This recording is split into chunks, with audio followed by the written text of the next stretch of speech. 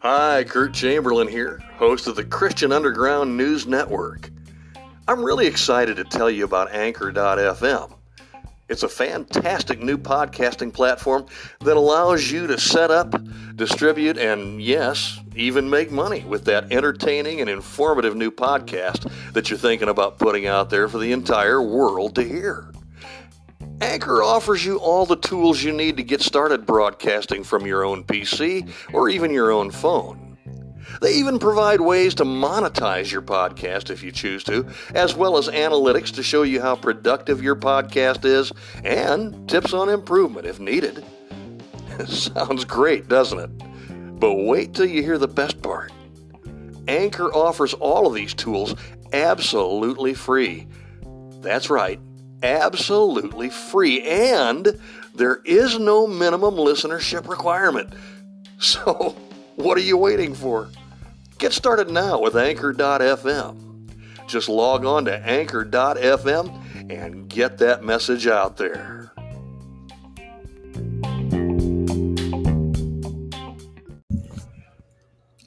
Good morning and welcome to another episode of the Christian Underground News Network. I'm your host, Kurt Chamberlain, along with your co-host, Pastor Dick Chamberlain. And if you enjoyed last Tuesday's podcast with our special guest, J.B. Hixson, Dr. J.B. Hixson, I think that you're going to enjoy today's too, because he has graciously agreed to try to be with us every Tuesday that he is available. And we certainly are blessed that he's agreed to do that. And we thank you very much, Dr. Hixson, for being with us again this morning as we talk about another pretty incredibly important subject that you've written a book about here recently. I think this was published in 2020 by Grace. What was the name of the publisher? Grace Acres Press. Grace Acres Press. And the name of the book is The Top 10 Reasons Some People Go to Hell and the One Reason No One Ever Has to. Great title.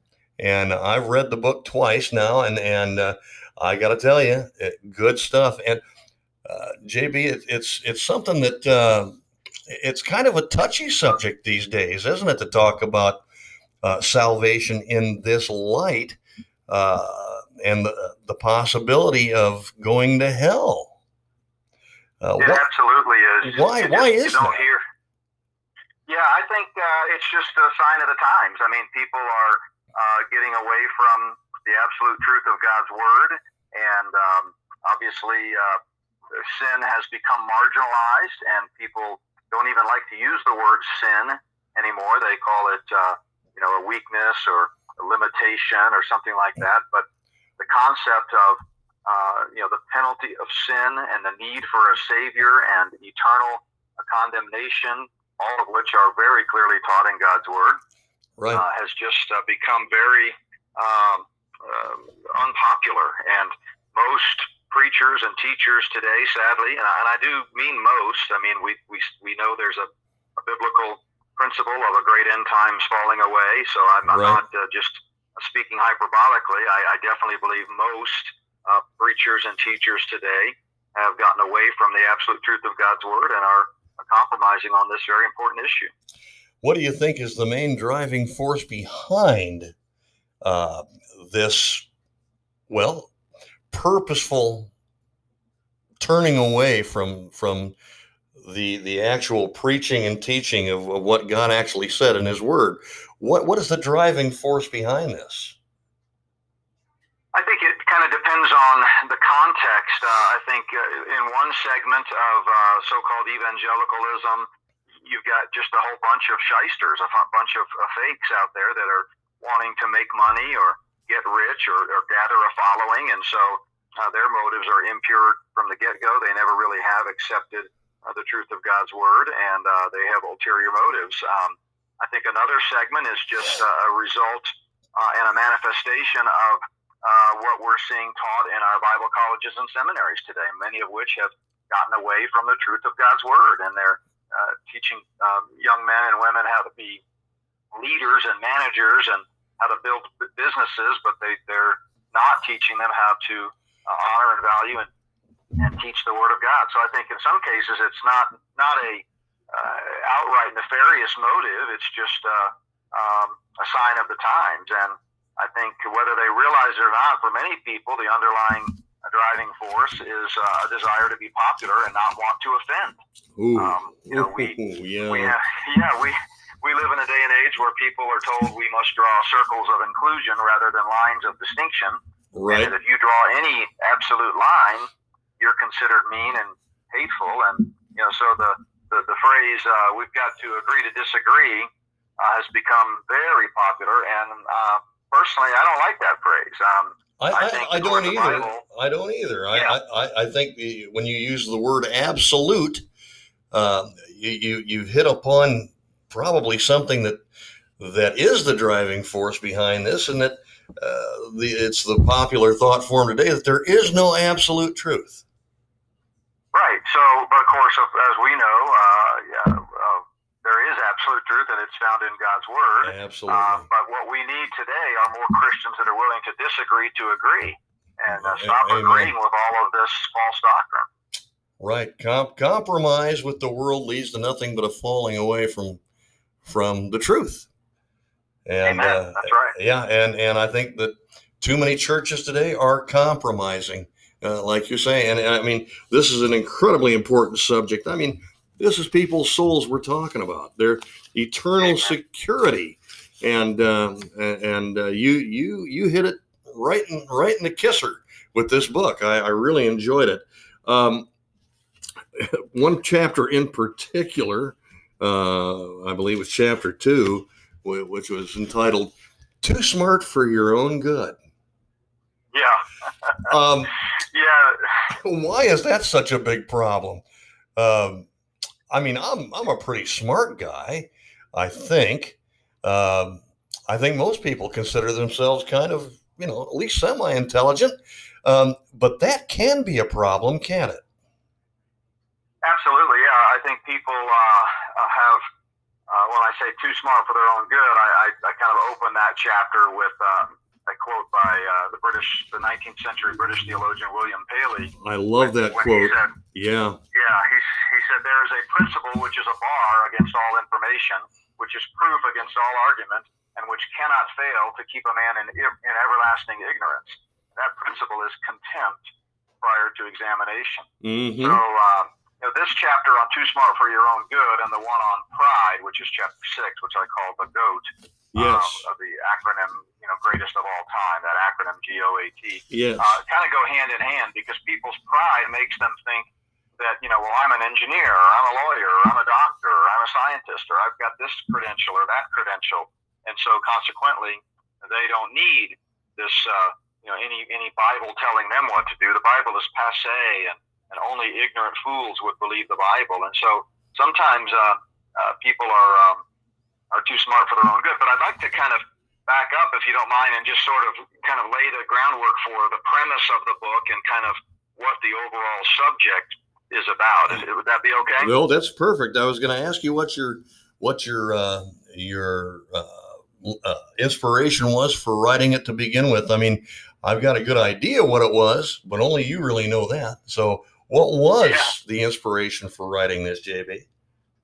Yeah, so again, the title is Top 10 Reasons Some People Go to Hell, and the one reason no one ever has to. So obviously at the macro level, the book is about hell, which, as you kind of alluded to in your introduction, is pretty uncommon today. People don't like to talk about hell, and they sure don't like to write books about hell. Right. But this book is really more than that. It's not just a book about hell. It's really two things. It's both an evangelistic tool that can be given to skeptics and those who don't know the Lord. And in the preface, I actually talk directly to someone who might consider themselves a skeptic and not know the Lord, and kind of lay the case out and ask them to give me the courtesy of reading the book, and then they can draw their own conclusions. Right. But it's not just an evangelistic tool. It's also an apologetic tool for believers, because the main premise of the book, as the title indicates top 10 reasons that some people go to hell is, and the inspiration for it is this. I've been passionate about the clarity, accuracy, and urgency of the gospel for 32 years. Right. And I won't take the time to get into how the Lord kind of got me into that right as I was graduating from college. But this is a real deep passion of mine. And our ministry, Not by Works Ministries, is based upon Titus 3:5, not by works of righteousness which we've done, but according to his mercy he saved us. Amen. And so, and by the way, all of this that we're talking about you can find on our website at notbyworks.org. And if a listener feels like this is a book that would benefit them, or their curiosity is piqued and they'd like to read it, they can purchase it right there at our website. Absolutely. I would encourage every listener to get it. Yeah. So, but the inspiration was, as I've traveled and spoken with our ministry, we've had the privilege to speak in hundreds upon hundreds, almost, probably over 1,000 by now. I haven't counted in a long time, but over the 32 years of ministry, different churches and states, we've been in all 50 states. And along this journey, every time I see someone who does not believe the gospel, they hear the gospel, but they walk away and don't receive it, I am just really perplexed, because I'm thinking this is the greatest gift in the world. It's man's greatest need. Yes. It's absolutely free. It doesn't cost you a dime. Nope. I mean, it cost our Lord his life and his shed blood, of course. Yes. So there is a great cost to our redemption from the penalty of sin, but for the recipient, Jesus paid it all. So it's a free gift. That's right. And so I just think to myself, what would keep someone, from believing the gospel? So I just sort of made notes, and just in my mind's eye have collected, reasons that I think, people might, not believe the gospel, hindrances to believing the gospel. And eventually I just decided to turn it into a book. So I actually started this book over 5 years ago. And it was one of those things that just took a long time to really put into its final form. But last year, during the lockdown, when all of our events were canceled, and I wasn't able to travel, I just used that time to put it down. So 10 reasons, ultimately, theologically, and I don't have to tell you this, being a solid Bible student, but theologically, there's really one reason that someone goes to hell, and that's unbelief. Right. If you've never placed your faith in Jesus Christ, the Son of God, who died and rose again for your sins, that's correct, you will spend eternity in a literal place of torment called hell. Yes. And that's not God being unjust, that's God being entirely just. Right. And Perfect. No one can Perfectly blame God. just. Yeah, absolutely. No one can blame God that if they end up in hell, because God warned us ahead of time, if you sin, you're going to face spiritual death. Yep. And then he took the extraordinary step of going above and beyond to rescue us from our own predicament. Yeah. And he provides it ultimately free of charge to anyone who'll simply receive it by faith. Amen. So it's, God's done everything he can do, but God's not going to force someone to believe. That's right. That's the Calvinist view. Calvinists believe it's irresistible. You don't have a choice in the matter. If you're elect, you're forced to believe. We don't believe the Bible teaches that. Correct. But right. It's totally a free choice, just as it was our free will to sin to begin with. It's our free will to receive the remedy for that sin. And so nobody can blame God. So ultimately, the one reason that anyone goes to hell is unbelief. But then the 10 chapters that follow that in this book are, what is it then that might keep someone from believing the gospel? Right. And you touched on one of them. It's chapter 2, which is really the first of the 10 reasons. Yes. Chapter 1, I get into the theology of why someone might, go to hell, which is unbelief. And so, but then the next 10 chapters are all about, here's a reason, an influence, if you will, that might keep someone from believing the gospel. Right. And I love how you dealt with it in chapter 2. The very title is kind of funny, but I've heard it directed at me before. I hate to say that, but I think I can recall my dad, the pastor, telling me upon several occasions, you know what, you're too smart for your own good. Now, is it possible for us to be too smart for our own good? Yeah, absolutely. As I say in that chapter, intelligence is no guarantee against making dumb decisions. That's true. Some of the smartest people in history have done really stupid things, and there's nothing more stupid than rejecting the free gift of eternal life by faith in Christ. You're right, and I'd like you to. I think you touched on it in that chapter.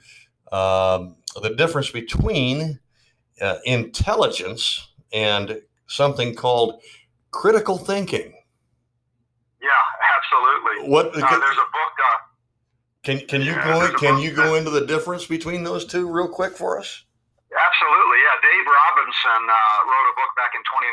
I don't know anything about him. Don't know if he's a believer, but it was a pretty good best-selling book called The Intelligence Trap, and he talked about how people who are intelligent are actually more likely to make mistakes because of certain biases in their judgment. Mm-hmm. So he makes the statement, you might expect Nobel Prizes to correlate positively with rational thinking.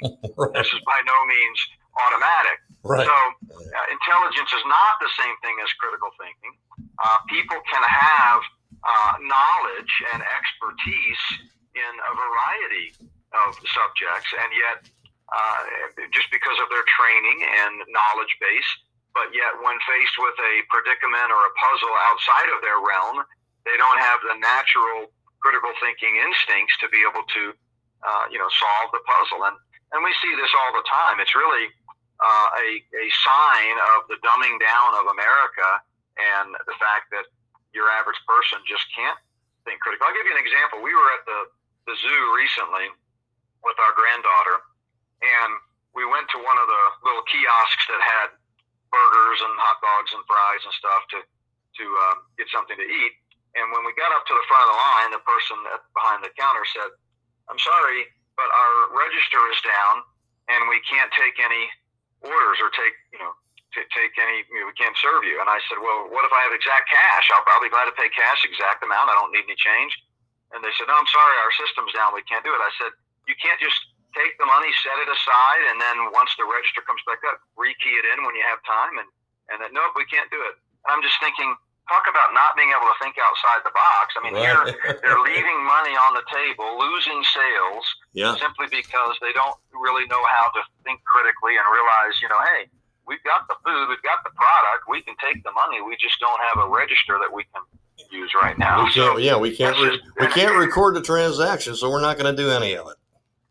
Right, because they probably don't know what a pencil and piece of paper is where they can write down, They may not know how to add. Right, yeah, they may not know how to add or subtract on their own. I don't know. But well, that's with Common Core. That's probably not too far from the truth. But you're right about that. So yeah, that's anecdotal, but it's obviously it's a far more serious subject when it comes to the gospel. And as I state in that chapter, I mean, people are content in their own intelligence and don't tell me how to think. Don't tell me, right or wrong. I've already figured it all out, and it's too smart for their own good. Yeah, it's a sin of pride. Really, is what it boils down to.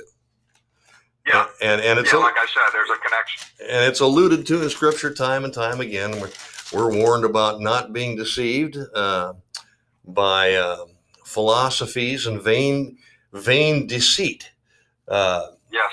We're warned not to be heady and high-minded for a reason. And it's exactly the reason that you're stating in this book is that we can get to thinking a little more highly of ourselves than we ought to think. And when we get to thinking that way, sometimes it can lead us to believe that, we can make it ourselves. Yeah, in each chapter, after sort of talking about the reason that, someone might not believe the gospel, I then go to a passage of scripture that kind of serves as the basis for that chapter. And in this one, I take us to the Athenian philosophers in the book of Acts. And, that's a perfect example of some people who end up in hell because their high-minded philosophical ideas blind them, to the truth. So,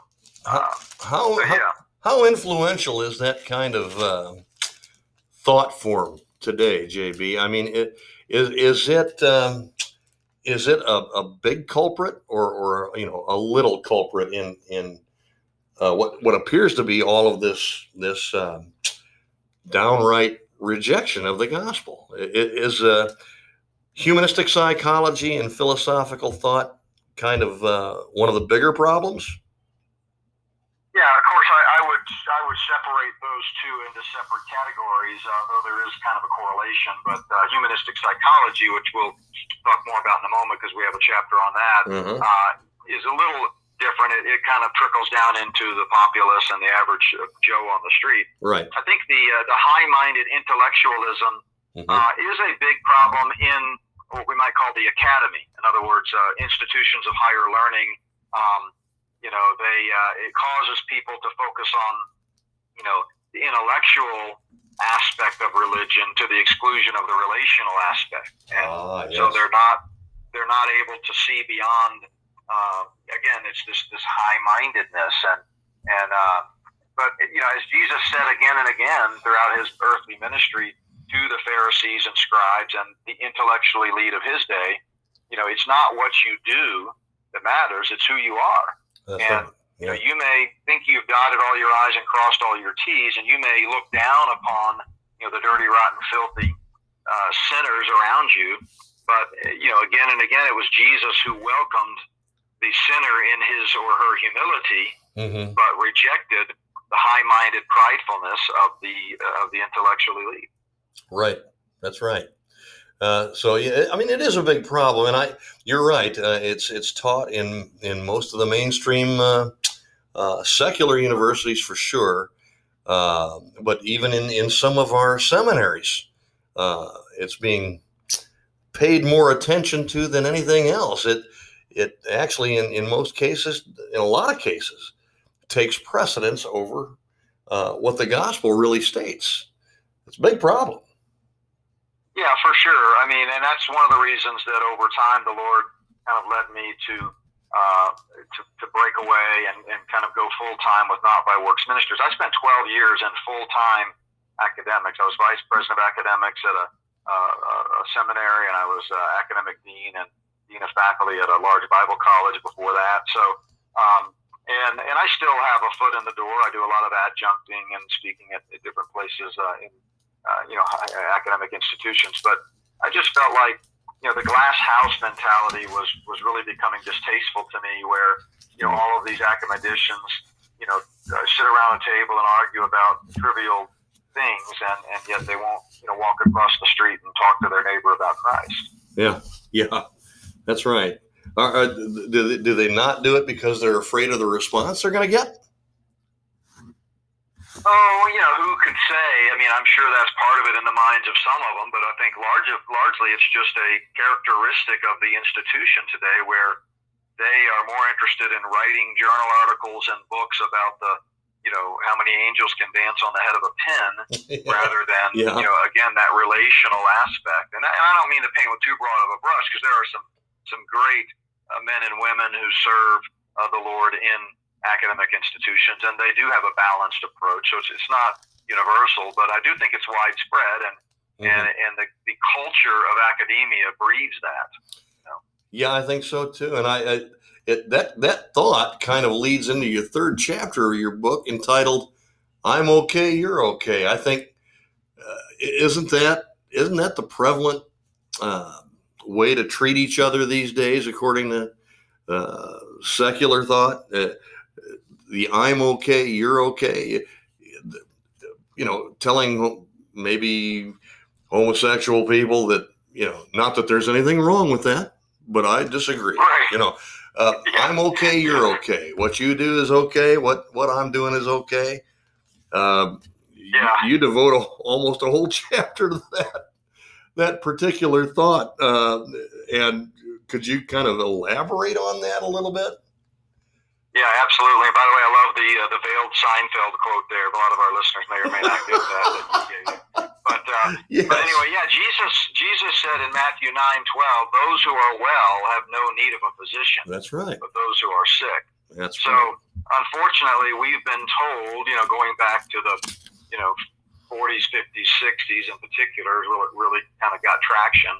that man is inherently good, Mm-hmm. and that you don't have a problem, that we just need to accept everybody no matter how immoral their behavior is. And it was Dr. Thomas Harris, who was chief psychiatric officer with the Navy during World War II, that kind of came up with this idea in his book entitled, and this is where I'm borrowing the title for the chapter, I'm Okay, You're Okay. Mm-hmm. And that book sold 15 million copies, and it's just become massively influential. And even people that may not know him, or may not even know there was a book, have adopted that philosophy because it has become pervasive. He basically teaches that we've got to accept everybody the way they are. And, he rejects the notion that mankind is born in sin, broken, corrupt, and in need of redemption, and that only Jesus Christ can heal us. So it's very Freudian, obviously. It is. Yeah. It's, it also reminds me of basic theosophical thought. Alice Bailey and Helena Blavatsky in that area in the 1800s, when that theosophical thought form first came to light, and they didn't believe in sin. They called it an ignorance of one's own inner divinity. Yeah, no question. And you're speaking my language when you talk about Alice Bailey and Helena Blavatsky. Those are the Theosophical Society folks. And Alice Bailey thought, in her thousands of pages of books that she wrote, she states openly that she was channeling demonic influences. Absolutely. So, yeah. Yeah. But, Sigmund Freud, who is basically the one who in a formal clinical sense popularized the I'm okay, you're okay psychoanalysis approach, a lot of people don't realize he was heavily influenced by the famous eugenicist Charles Darwin. Absolutely, and, he was. So, Darwinism teaches that mankind is getting better and better and better, and that if we just simply weed out the undesirables in society, and by that Darwin meant people that have a broken leg or a broken arm, or people of color, the useless breeders. He said, let's just get rid of them all and kill them, exterminate them, so that we can breed only the highest class of people. Right. Darwin was a eugenicist, not a scientist. A lot of people don't realize that. The subtitle of his book was the preservation of the favored races in life, and so he definitely, and that's where the whole eugenicist movement came from, was from that belief system that wanted to improve the genetic quality of the human population by killing and weeding out anybody they deemed to be inferior. And it was all based upon the fundamental belief, the wrong belief, of course, but the fundamental belief that man is inherently good. And if we can just kind of capture the good people, put them on an island and have them breed, and then the world will just become this utopian perfection. But we've got to do that. We've got to get rid of the people that have problems. And so, but of course we know that mankind has a universal problem, irrespective of class or race or physical abnormalities. And that problem is sin. And the only remedy is to receive the free gift of eternal life paid for by the blood of Christ. Amen. Amen. I think that's a good. Now we've got to take a short break here, JB. But will you hold on, stay on the line while we take a short break, and then we will be back to do second half hour. You bet. Can't wait. I'll stand by. Fantastic. Thank you. We shall return in just a few moments. Tune in for our next half hour.